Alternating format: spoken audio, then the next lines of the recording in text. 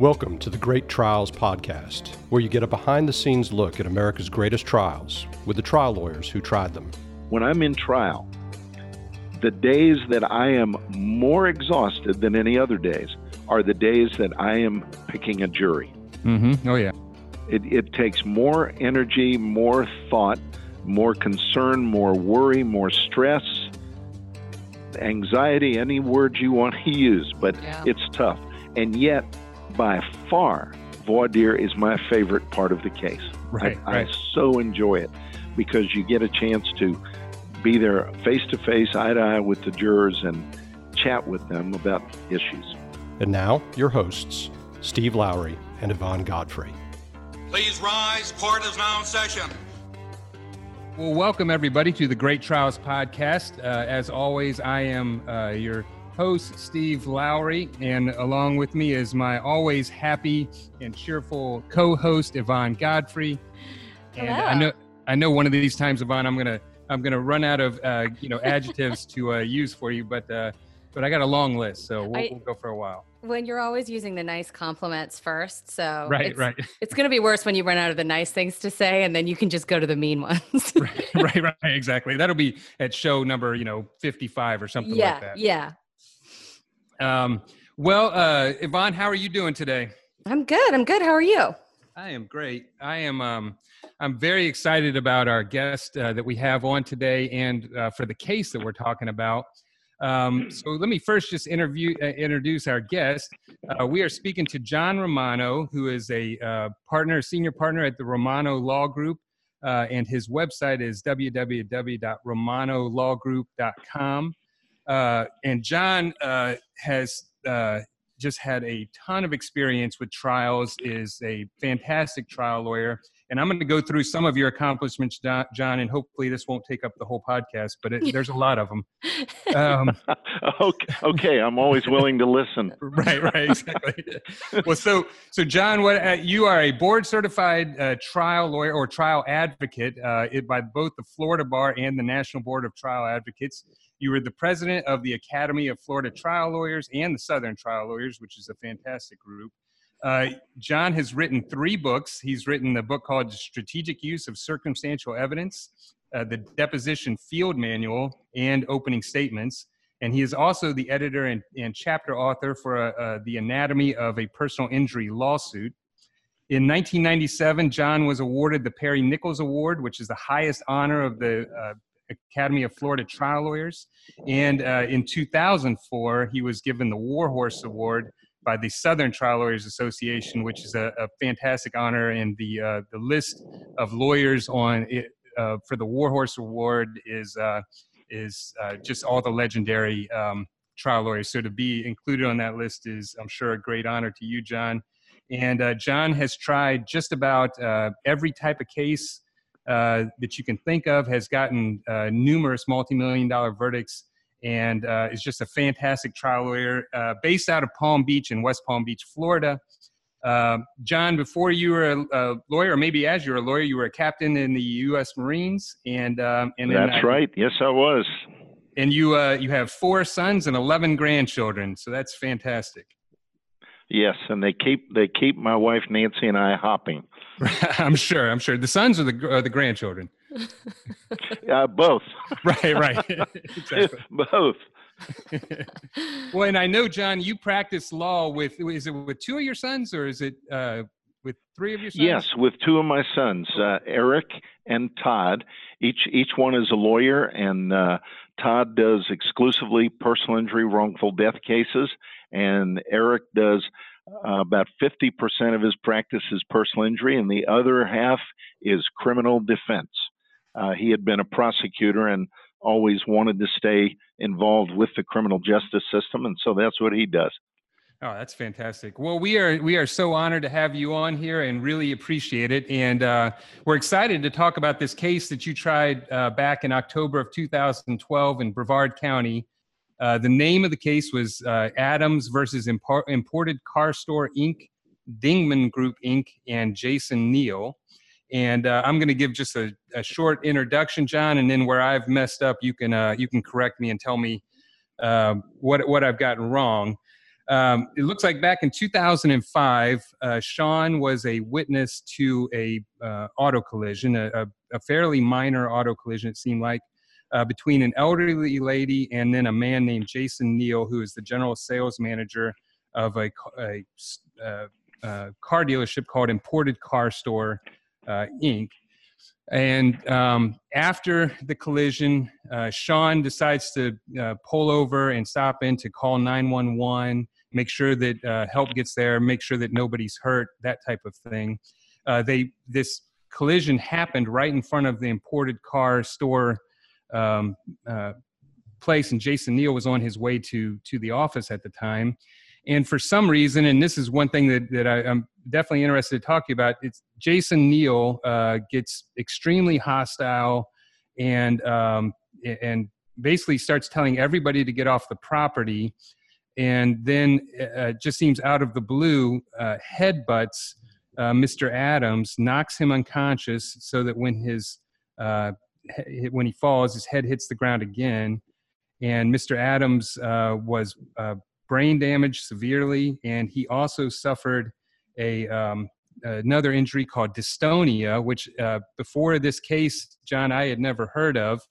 And Mr. Adams was married and was married with 3 children, and he was severely injured because of this. And the result of this, and we'll talk about this, the result was a $28.5 million verdict. And we'll talk about how that was broken down and how you proved the case. But how'd I do, John? No, you did great. The thing that really caught my attention in the case is that right out in front of the dealership where the assistant sales manager worked is where this very minor fender bender accident occurs. And our client, Sean, was an eyewitness. But it appeared as though when the sales manager hit this lady's car and there was not any property damage to either car, he got out of his car, stood up, looked around, get back in his car, and drove away. And at least it appeared to the people at the time as though this was a guy involved in a hit and run leaving the scene of an accident. Okay. So Sean went in another direction and went into the parking lot of the dealership, not knowing it was the dealership lot where this guy was the assistant sales manager. And the elderly woman who Sean had been struck by this guy's car, she pulls in. So she gets out of her car, is on her cell phone, distraught, a nervous wreck, crying, and Sean comes walking up to her and says, "Ma'am, it's all right. My name's Sean. I saw everything. I will be a witness for you."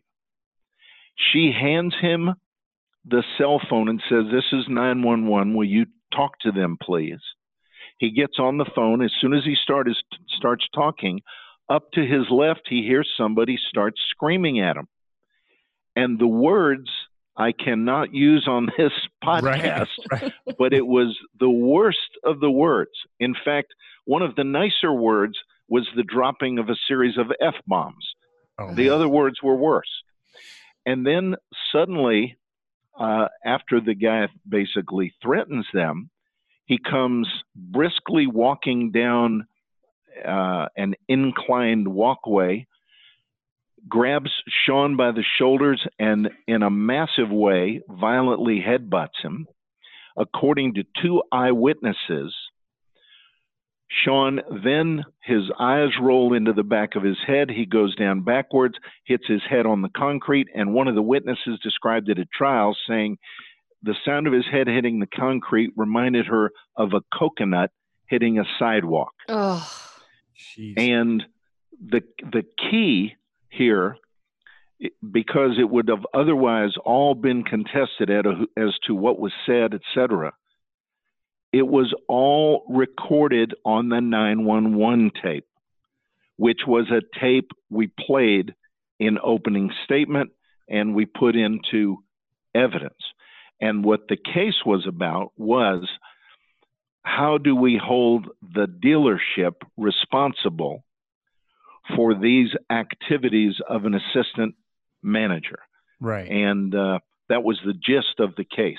But it was unique, and the defense position right from the get-go and all the way through was, number one, the dealership didn't do anything wrong, and we're not responsible for whatever the assistant manager did. And then number two, even if the guy did headbutt him, he really didn't have a brain injury, and if he did, it wasn't very serious. And those were contested issues. So, yeah, one of the things that, the first thing that I noticed about this case was, that it seems like, and this is just from an outsider's point of view, that the case against the dealership might be a difficult case because, there's going to be an argument that he wasn't within the course and scope.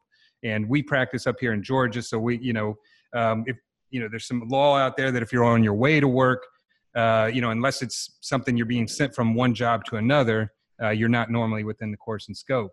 I thought that was going to be the really tough, and it sounds like it was the main issue.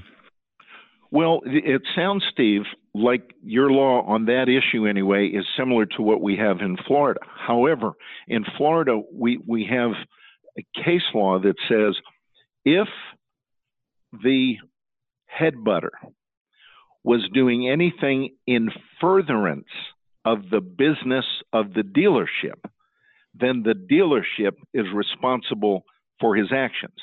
And at one point, when the headbutter was screaming and threatening the elderly woman and our client Sean, he said, "Get your," and then he gave a wildly curse word loaded description of the elderly woman's vehicle and Sean's vehicle, and said, "Get them off my lot."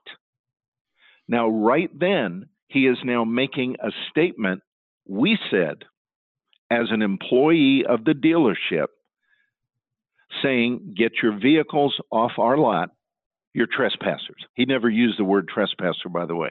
I'm using it now. Right. But when we took the deposition of the owner of the dealership, he actually said, I hope you all are sitting down. This is hard to believe.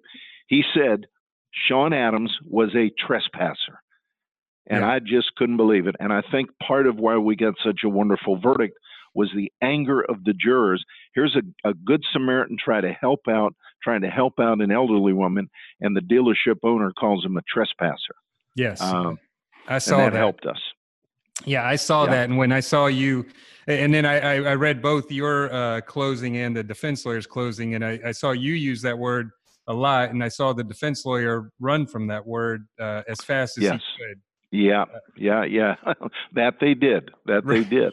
Right. And I mean, it was just a fascinating case.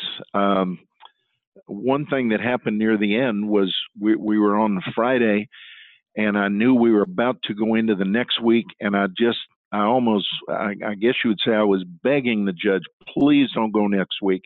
Let's do summations on Saturday. Yeah. And the judge ultimately said, fine. We did summations on Saturday, and it was later that Saturday night when the jury came back with its verdict. Wow. Well, that is, that's just fantastic work.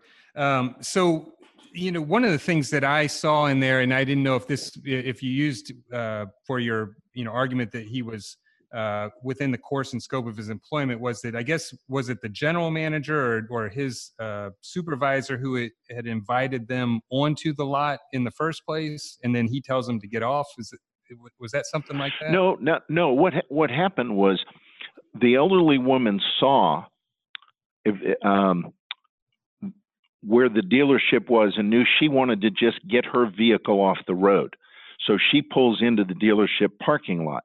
What happened was this assistant manager who did the headbutting, he actually leaves the scene, goes into the dealership, gets out of his car, and goes running indoors. And then Sean sees that. Sean pulls up and is going to call the police himself, but he doesn't need to because the elderly woman already had 911 on the phone. And all they were doing was pulling off really to a place that was safe. And then when they got there, they saw him and he confronted them and came down, and it was just crazy what he did. I mean, it really was. It was certainly was a criminal act. But again, in Florida, if an employee commits a criminal act, but you can show that it in some way is in furtherance of the business of the employer, then a jury has a right to find guilt on the part of the employer, and that's what they did here. This episode of the Great Trials podcast is brought to you by Forge Consulting. So when a case gets resolved and you've reached a resolution for your client, a lot of times that is only half the job or a portion of the job. Many times the clients still need help on either setting up trust or figuring out how they're going to manage the money that they've received. And when you have questions like that, that is where Forge Consulting comes in, and you can find them at forgeconsulting.com. Yeah, they can really help you out with a lot of the stuff that can be really hard to navigate both for your clients and for the lawyers. They can do stuff like administer special needs and other types of settlement trusts. They can help your clients address and preserve Medicare and Medicaid benefits. They can assist with investing assets and expediting the settlement process. They're really fantastic. If your brain kind of turns off when you get with numbers, then these guys can help you out. They also specialize in structured settlements, structuring attorney's fees, traditional annuities, and other financial management portfolio type questions. They can help your clients in all aspects. Please reach out to Forge Consulting. You can find them at forgeconsulting.com. And when you reach out to Forge Consulting, please mention the Great Trials podcast. Again, that's forgeconsulting.com. So did the head butter get criminal charges in this case? He did. Yes, Okay. He did. He was arrested and ultimately actually served time for what he did here. Yeah. Got it. One of the arguments I saw was that it sounded like from his employer, at least, he didn't lose his job and he continued to work there and didn't really get any sort of punishment for headbutting somebody on their property. That's right. Our position was that they almost approved of it. Right. And one of the more interesting thing that happened in the case was when I was cross-examining the head butter, my last question was this, and I'm paraphrasing because I don't have it memorized, but it was this. When I was a kid, sometimes I'd be down playing baseball and I'd have 3 strikes, but my friends were all kind to me and they would let me have a do-over, so they'd keep pitching to me until I hit it. And we used to have do-overs. So what I want to ask you, sir, is now that you know everything you do about this incident, if you had a do-over and you had it all to do over again, what would you do differently? He said, to tell you the truth, if I was confronted with the same situation, I'd headbutt him again.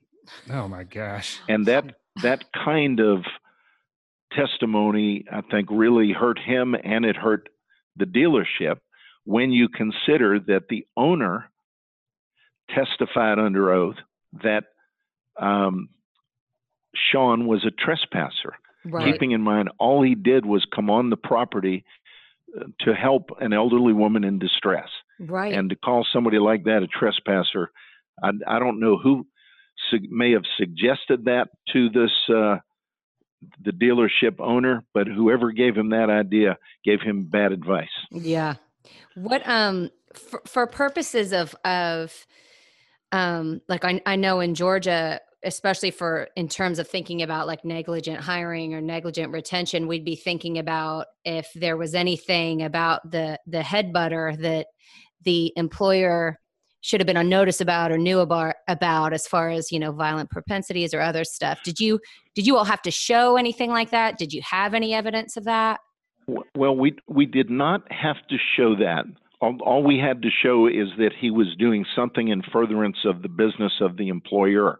And when we actually we did look into his background to see if there was anything like that. And there were some minor things that showed he had a bit of a temper, but there was nothing major that would have prevented somebody from actually hiring him in the first place. Right. Yeah. So Gotcha. that's what we dealt with. And another really fascinating part of the case that I tried this case with two other lawyers, Douglas Beam in Melbourne and Liz Zweibel over in St. Petersburg. And one day we're sitting around as we are thinking about the trial. It was still a few months away. And Liz makes the comment, because we had done mock trials. We always do mock trials, and we did several mock trials for this case. Liz says, guys, it feels to me like this is a wrongful death case. And I said, tell me what you mean. She goes, well, we have one human being. He is head-butted, then he goes down, his head hits the concrete. And when he comes out of it, after all kinds of medical care and treatment, he's really a different person. So as a practical matter, the wife lost her husband, and the kids lost the dad that they have, and a whole new husband and dad shows up after this. Right. So with that, we start talking about that. And our trial consultant, Dr. Harvey Moore, who has he's a PhD in sociology, but we work with Dr. Moore in all of these mock trials and litigation prep, trial prep. He suggests we should hire a grief and bereavement expert. And a grief and bereavement expert, up until that point in time, had been used exclusively in wrongful death cases only. And I had never heard of using a grief and bereavement expert in an injury case. Yeah. But that's what we did. And basically, he testified. His name was Harold Lindy, psychologist. Dr. Lindy testified that as a practical matter, the husband, the father died, a new person emerged. I felt that testimony was exceedingly persuasive in terms of the jury understanding the significance of the damage done to Sean and the damage done to his family. And it was a unique case because we were also permitted to pursue claims for the children for their loss of parental consortium, which is very different. Yeah, I saw that, and I thought that was really interesting. I love this idea of the grief and bereavement expert. And as we know, a lot of this comes down to how the clients do on the stand. Did you put both Sean and his wife on the stand? And I assume they must have done. Yeah, we fantastic. did. How did they do? Well, first of all, I thought each one was a spectacular witness because the truth of what they had to say was so powerful. But when Sean testified, I specifically remember a moment when the defense lawyers were cross-examining him. And here now you've got a brain-injured man with dystonia, so his head is tilted over, and he speaks with a very unclear, vibrating type voice, and he raises his voice, almost yelling at the defense lawyer, saying, "You are not going to trick me. You tried to trick me in my deposition. You're not going to do it again." He gets mad at him. Mm-hmm. Right. And in looking at the jurors, you can see the jurors are pulling for Sean, and they're upset with the defense lawyer. Right. And then when his wife, when she testified, I just thought it was so powerful because she basically lost her husband. Yeah. A husband that was never going to return, because that's what brain injury does. The person vanishes, and it is a different human being that arrives afterwards. Well, and it looked like from I read a little bit of the defense's closing statement and a closing argument, and it looked like they were kind of trying to explain. They were trying to explain why, but speaking of things that, defense lawyers sort of do that you're like, why did you think that'd be a good idea? It sounded like they had sort of gone after the health of the marriage when they were cross-examining the plaintiffs. Oh, they did. I mean, one of the things they did was the defense tried to bring out that they had some marital difficulties before Sean was hurt. We did not run from that. We were not afraid of that. That's life. Things like that happen. But they went into marriage counseling, and they did everything to keep their marriage together, to stay as a family with the kids, and they worked hard at it. And I think that totally backfired on the defense because the jury fell in love with this family. Right, and they're pulling for them, and when you start, getting on them for having problems, before and after. I mean, everybody has problems in their marriage, and I just drag that out is such a risky thing on the defense. Oh, it just totally backfired on them. It was just crazy for them to do it. It really was. Yeah, that's what I was shocked about that. I think that must have been part of what led to. It looked like for the wife, you got a $10 million loss of consortium judgment. And then for the children, it was $3.5 million. So $13.5 million of loss of consortium. That's maybe the biggest loss of consortium judgment I've ever heard of. So that's obviously fantastic work. And obviously the jury really understood those claims. Well, look, I just think we had wonderful clients with a powerful story to tell. And I can't say enough about Liz Weibel, Doug Beam, and Dr. Harvey Moore, and all of the work and effort that they did in making this all come together. It was one of those types of trials where, as I say, the stars aligned. Yeah. John, I don't know how else to put it. Did you? I wanted to ask you this earlier, but it was such a great idea to use a grief and bereavement expert. But what kind of, did you have motions and stuff pre-trial where defense was trying to, yeah. They did. They tried to, before I got in the case, they had not only moved for summary judgment, but they had filed motions for sanctions, and they were just on a run of trying to destroy the case. And my dear friend Doug Beam called and said, "Will you come into the case?" And I said, "It will be an honor." So we talked and asked Liz Weibel to join us. She's just tremendous in the courtroom, so that the three of us could try it together.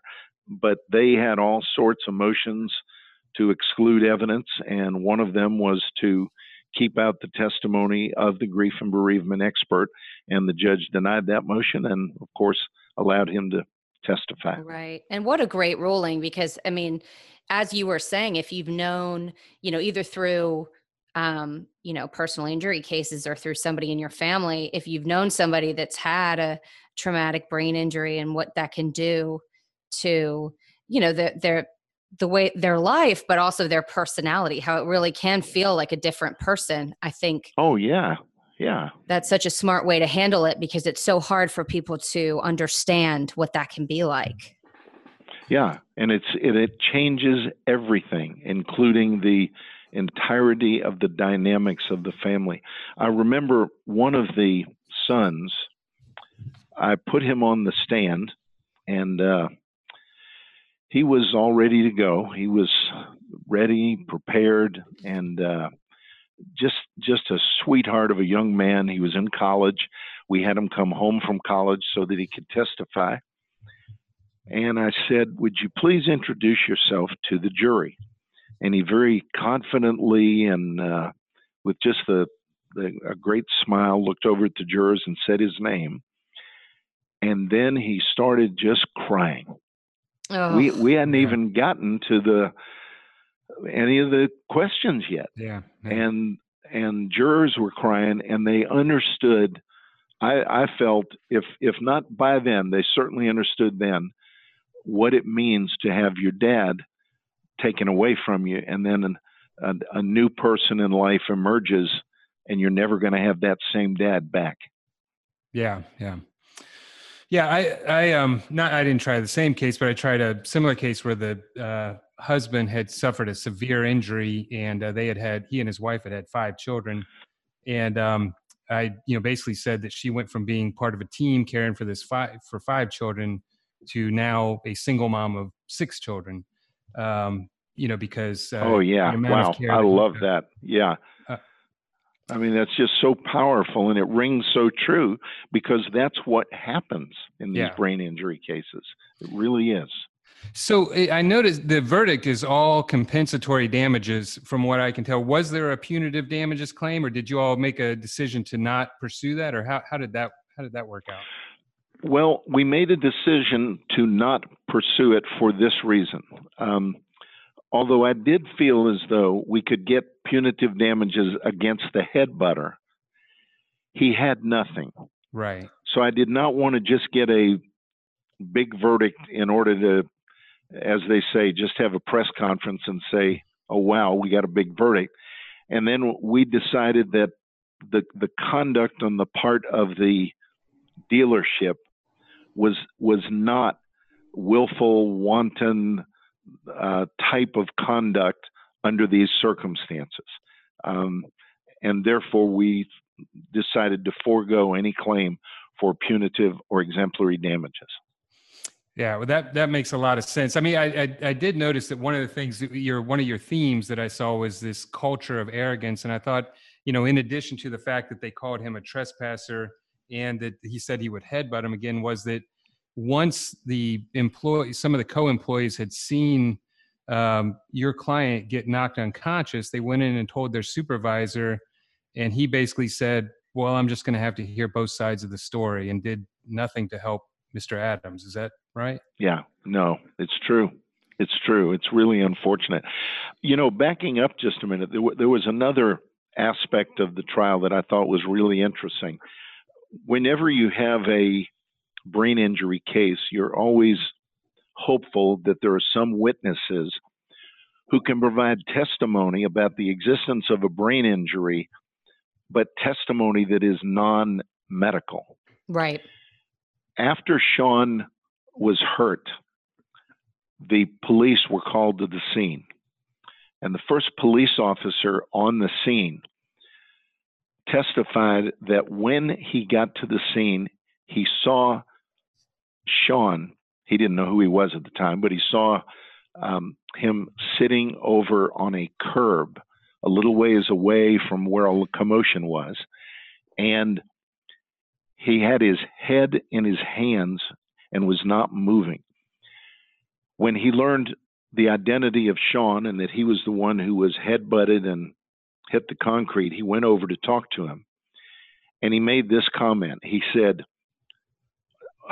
oh man, as soon as he looked up at me, I knew I was looking at somebody who had his bell rung. That was his phrase, who had his bell rung. The defense moved in limine to exclude that, trying to say that required some kind of an expert opinion. I said to the judge, I believe I could lay a foundation to show that this witness is qualified to make that observation. So I asked the police officer, did you play sports in high school? Yes. Which sports? And he named the sports, and it included football. I said, did you play sports after that? Yes, I did. Were you in the military? Yes, I was. And we walked him through that. And now you're a police officer? Yes. And so we went through his history of seeing people knocked unconscious, punched out, kicked where they're seeing stars, a whole series of things. But the ultimate question was, when you say you saw someone with his bell rung, have you seen that before? He goes, oh, yes, sir, many dozens of times. Right. The judge then said, he can testify. Yeah. And the judge let him testify about it. So I thought that was a very important witness in considering the entirety of the evidence in the case.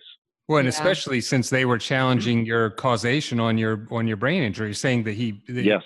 they were arguing he wasn't brain injured at all, or not as bad as at least you were claiming. They were.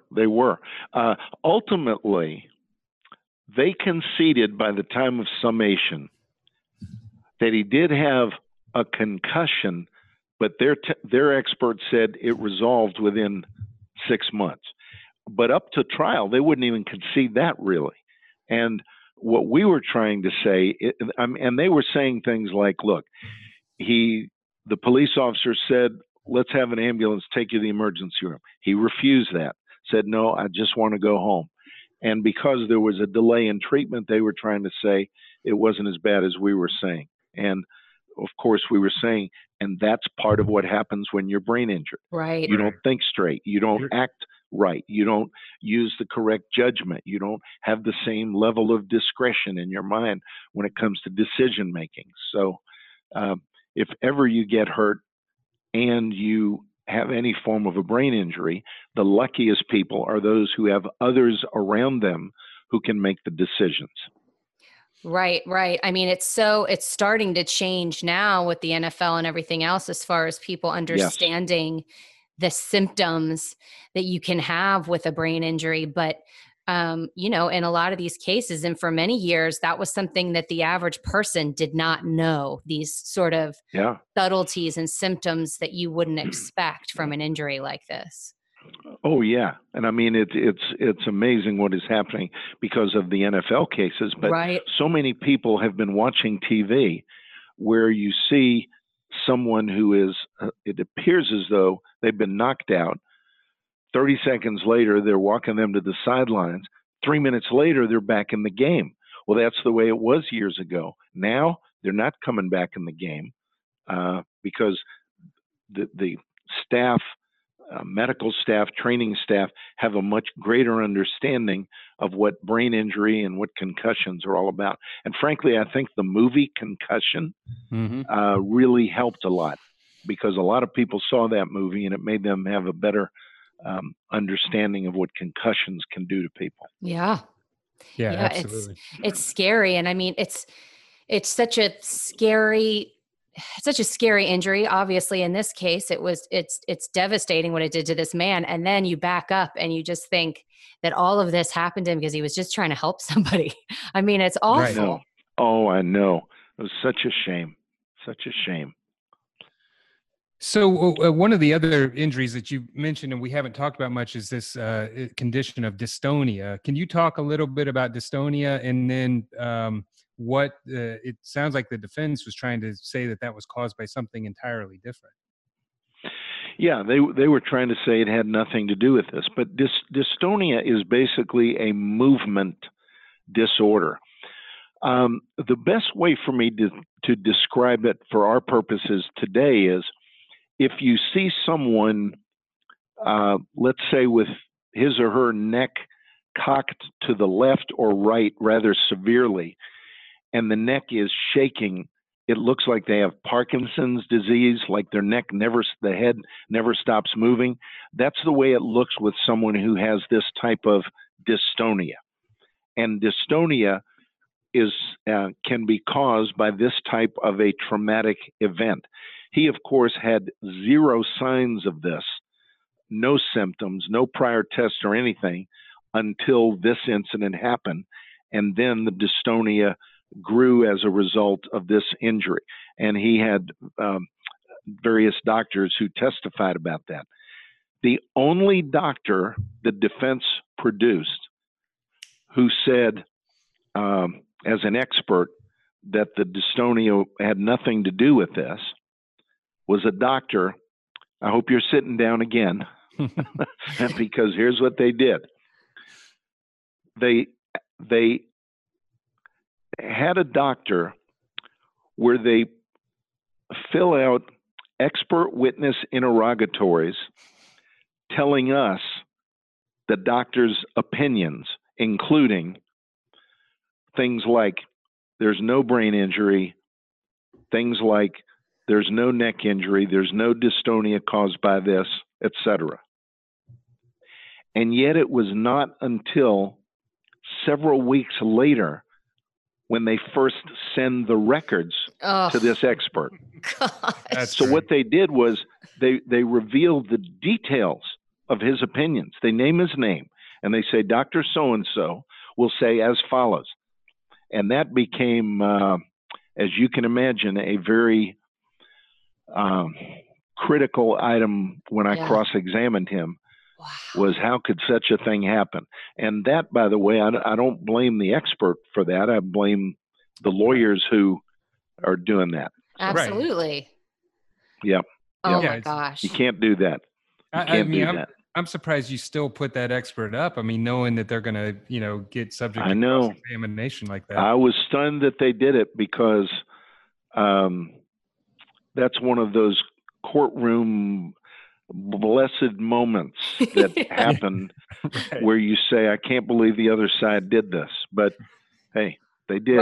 Right. Well, speaking of those kind of gifts that you get sometimes, we didn't have the whole transcript from your trial, but we did read the closing arguments, and I saw some interesting objections from defense counsel, and I was just wondering if that kind of stuff was going on the whole time, the whole week at trial. Oh yeah. I mean, we were in trial for 2 or 2.5 weeks with them on the case, and there were objections flying all the time. I'm one of those lawyers who rarely objects. If I'm in a 2-week trial, I might object 5 times in 2 weeks, and yet I've been in similar trials where opposing counsel will make 300 objections in 2 weeks. Right. Well, and I saw the one that was, to be fair, it was really it's one of the ones that stuck out to me as just being so silly was during your closing argument where you briefly reference a sign you had seen at Camp Lejeune about, when I was in the Marine Corps. Right. Yeah. And they're like interjecting personal life. Well, I only mentioned it once. I was just exactly. Come on. It was so, it was about the message of the sign, there's never a wrong time to do the right thing or something like that. Right. And as we all know, that whenever you object like that, all that does is highlight what you just said, which is, the fact you were in the Marines. So if it had slipped by him before, now the defense lawyer made sure they knew it. Yeah. No, I don't understand most objections being made in trials. They're just silly and just such a waste. It's almost like, when leading questions. In most trials, good lawyers use almost exclusively leading questions. And the reason is you're trying to get to the point faster. Right. And once with certain witnesses, there's a keen understanding you really should not lead them. And if there's an objection, it'll be sustained.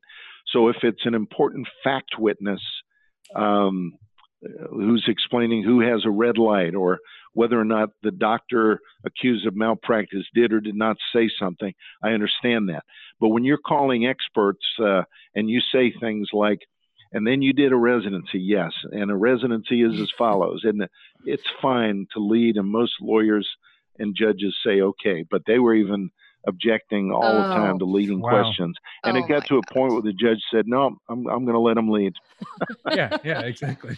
Well, in the jury, for lawyers, you kind of at least understand the legal basis for an objection or whatever, even if as a practical matter, it's kind of not the best decision. But for jurors, it just looks like whining. They just think it looks like whining. Does.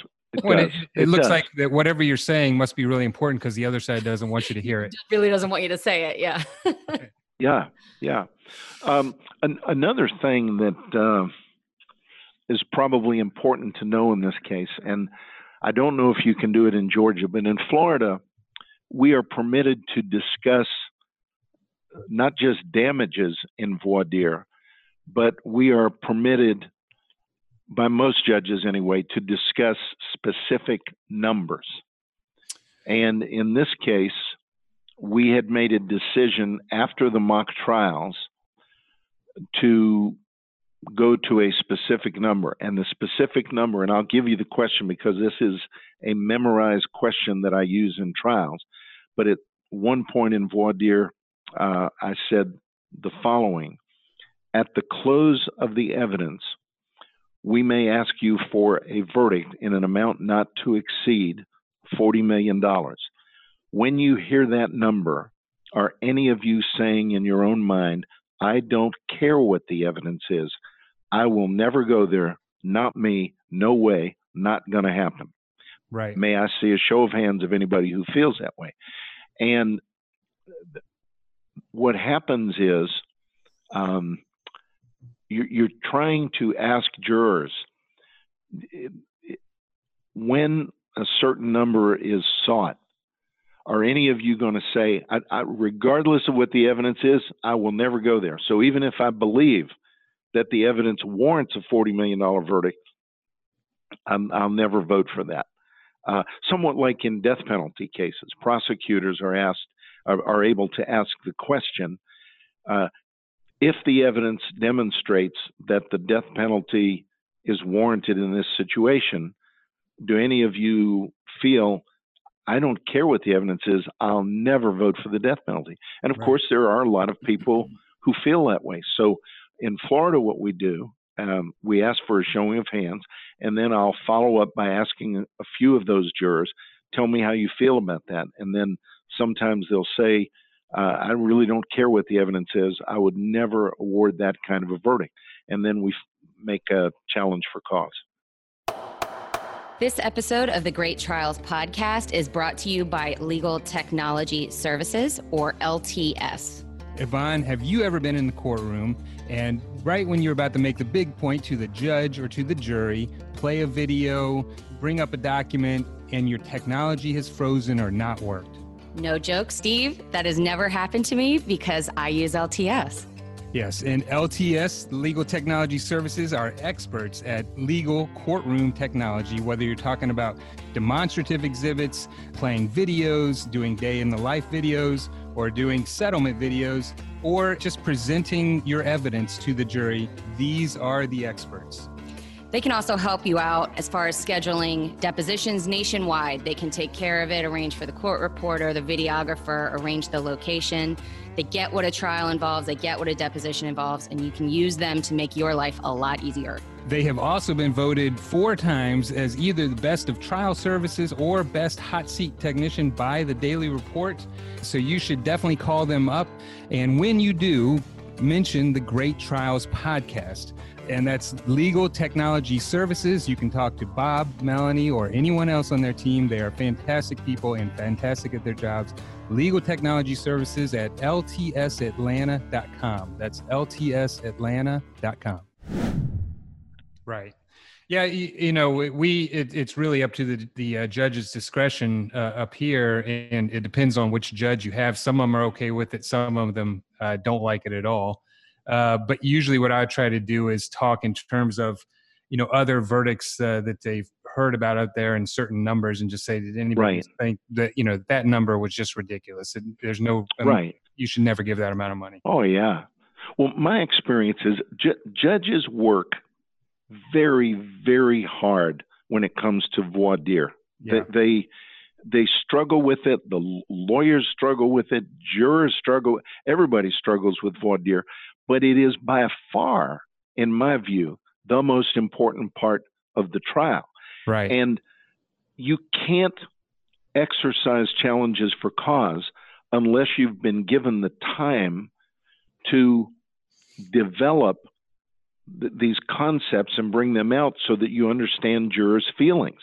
And then once all the challenges for cause are done, you've got to be able to intelligently exercise the peremptory challenges, which you can't do unless you have all of the information that you developed during the challenge for cause part of it all. And it really is hard work. I have found this: when I'm in trial, the days that I am more exhausted than any other days are the days that I am picking a jury. Mm-hmm. Oh, yeah. It takes more energy, more thought, more concern, more worry, more stress, anxiety, any words you want to use, but It's tough. And yet, by far, voir dire is my favorite part of the case. Right. I so enjoy it because you get a chance to be there face to face, eye to eye with the jurors and chat with them about issues. So in this case, was there, this is Brevard County, I'm not sure what the demographic makeup is there, but was there a particular type of juror you were looking for, or one that you wanted to make sure you didn't have on there? Well, we knew going in that Brevard County is a very conservative area. Heavy Republican. They vote Republican in all elections, both on the local level, on the state level, and on the national level.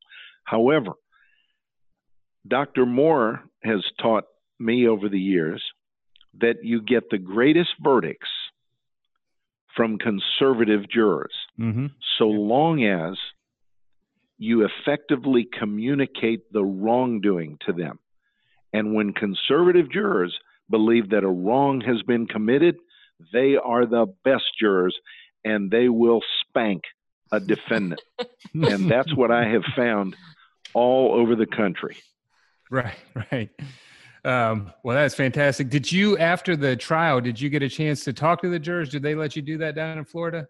We did. Yeah. Our rule is you cannot approach jurors and talk to them unless they approach you and say they're willing to talk to you. And we did not only the night of the verdict, but also in the, I want to say maybe the 2 or 3 weeks later, there were 3 or 4 of the jurors who contacted us to talk about the case. They one called me, but there were actually 3 that ended up talking to Doug Beam, and we got, a lot of feedback about the case. Good feedback. Was there anything that they thought was particularly effective or not as effective as maybe you thought it was?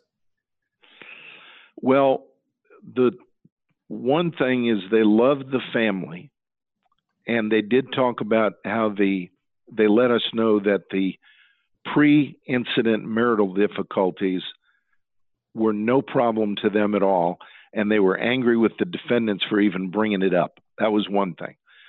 Another thing, though, was it was like universal that when the owner called Sean a trespasser, they became incensed and just felt strongly in favor of Sean and his family from that point forward. Speaking of the jurors, I have a question, just because I feel like of the trials that I've been involved in, they've almost all been like 6-day trials, including jury selection. And so we've always struggled on that Friday with what to do with that last day that's kind of out there. Were you worried at all going into a Saturday that the jury was going to be mad at you, or going to hold it against you? Well, the answer is yes. That is a concern, but my big concern was that I felt they would just be out of control angry if we went into the next week. Okay, right. Because a Saturday, I thought, I'd rather them deal with a little bit of anger over losing a free day than cutting into the next week, because all but 2 of our jurors had jobs. They had things to do. One was getting ready to go on a big vacation, and I'm going, oh my God, we got to get this done. So, that makes sense. I told the judge, I'll never forget this. I said, Judge, if we start at 8:00 Saturday morning, we can have summations done and likely a verdict maybe by noon or 1:00. Well, everybody shows up at 8:00. By 1:00, we're still fighting over the verdict form and jury instructions. Oh my gosh. Jeez. And we had 2 lawyers on our team that were assigned to do that. Actually, not the lawyers who were trying the case, but trial support lawyers who were with us. And they said it was like pulling teeth, because they just, each side had so many things that were so important in those jury instructions. Right. So that took forever. So we don't end up even starting summations until the afternoon. And then the jurors start to deliberate, and we get a verdict. I want to say, I'm just thinking it was somewhere around 8:00 that night. Wow. So we really took up their Saturday. Yeah. So you started deliberations at 8:00 and you got the verdict that same night? No. Oh. The deliberations, we were arguing jury instructions and verdict forms all morning. Right. So we ended up doing all the summations in the afternoon, and then the jury started deliberating by mid-afternoon. Okay. They deliberated 5 or 6 hours and came back with a verdict at about 8:00 at night. Wow. Well, but they had been there for about 12 hours, right? They had gotten there at 8 a.m. that morning? Yes. Wow. Yep. Long day. Wow. How did the judge handle, getting them to come in on Saturday? Did he ask them, or did he just say, we're coming in, we're going to do a Saturday? A little bit of both. It was a hybrid approach. He said, look, I have worked hard to make sure that I don't have to bring you back here next week. Mm-hmm. But the only way I can do that is we're going to have to finish the case Saturday morning and maybe a little bit into Saturday afternoon. And I'm hoping everybody's good with that. Is everybody good with that? Right. And they all said yes. Okay. And so then we started and got the verdict Saturday night. Wow. That's great work. Well, I mean, this has certainly been a great case to talk about and very interesting. I was thinking about it, from a defense lawyer standpoint. It sounds like there was several cringeworthy things that happen at trial where you have the assailant say he's going to headbutt him again, and the owner say that he's a trespasser, and then this expert who already had his opinion before he even had the records. So it's just right. Did you ever have a chance to talk to the defense lawyer about what all happened during that trial, or how did that go? The answer is not only no, but a big no. They packed up. We're all hugging each other when the verdict came in and hugging the family, and then we turn around to, of course, walk over and shake hands with the defense lawyers, and they and their entire entourage are gone from the courtroom. Way. Yeah. Gone. Yep. No handshake. Wow. Nope, they didn't. Wow. But I yeah. Hey, it's all right. Yeah, that's right. That's right. Yeah. Wow. So it was, really, another interesting thing. I don't know if I mentioned this. The entire trial was televised. Oh, wow. Okay. Yeah. There is a company called CVN, Courtroom View Network. Yeah. And they televise trials by live streaming them through the internet. And then they're archived, so you can go back and look at them at any time. And this was one of their trials. And I've been fortunate enough to have a bunch of trials done on CVN. And it's good. I mean, CVN, I know that company well, and I've never gotten to the point of using them just because I'm such a superstitious person that I just feel like if I go in there and start videotaping myself, then I'm somehow jinxing myself. But one of the interesting, one of the great things about CVN is we would take a deposition of a witness. For example, this particular expert physician they called. We knew we were going to trial, or we felt certain we were, so we took the deposition with the understanding we need to depose him knowing we're going to go to trial. So we did that. The next step is we have mock trials, and we figure out how we're going to use his testimony in the mock trial. Then we go to trial, and we have his testimony actually videoed. So then 3 months later, I can go to a seminar where I'm teaching young lawyers how to prepare for defense examining physicians in deposition and trial. And oh, by the way, here's an example of what happened in the depo. Here's how we used it in the mock trial. Here's what actually happened in the real trial. And it becomes an extraordinary teaching tool. Oh, yeah. That's fantastic. That is really fantastic. Well, and I feel like I always wish I had the time to watch other people try a case, because there's so much you can learn from watching that, especially when you don't have the stress Right. of actually handling it yourself. But Right. it's hard to be able to do. Yeah. Well, I just think it is a great teaching tool. And another thing is when you're in trial and CVN is videoing the case, you can go back at night and review things that actually happened in the courtroom that day. And you're not going to do that many times, but we did Right. have a situation actually in another trial where I thought, did that actually happen? And we went back. It was a product liability case against Ford Motor Company.